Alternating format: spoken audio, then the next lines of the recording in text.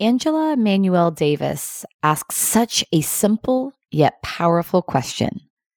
What if we set out to be the highlight of someone's day?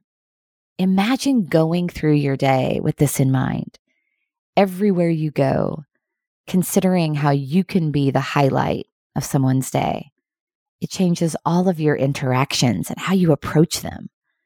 From the interactions with the employees in the coffee shop, to how you connect with and engage with your team, to how you connect with and engage with your boss, to how you connect with and engage with your family.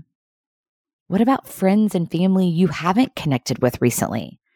How can you be the highlight of their day? Maybe it's a phone call just to tell them you're thinking of them, or a text to tell them what you appreciate about them. My friend Mike recently reached out via email, and I hadn't talked to him for quite some time, actually. This is the first line of his email. He says, "Hey, Andrea, I just want to cheerlead for a second and say how awesome everything you're putting out there has been during the past few months." He then went on to share specifically something that he'd valued. It was completely unexpected, and it absolutely was the highlight of my day, actually my whole week. I suspect that email took him maybe 5 minutes, but the impact lasts and inspires confidence. I actually printed it out and hung it on my bulletin board next to my desk as a reminder. And did you catch what he said? I just want to cheerlead for a second.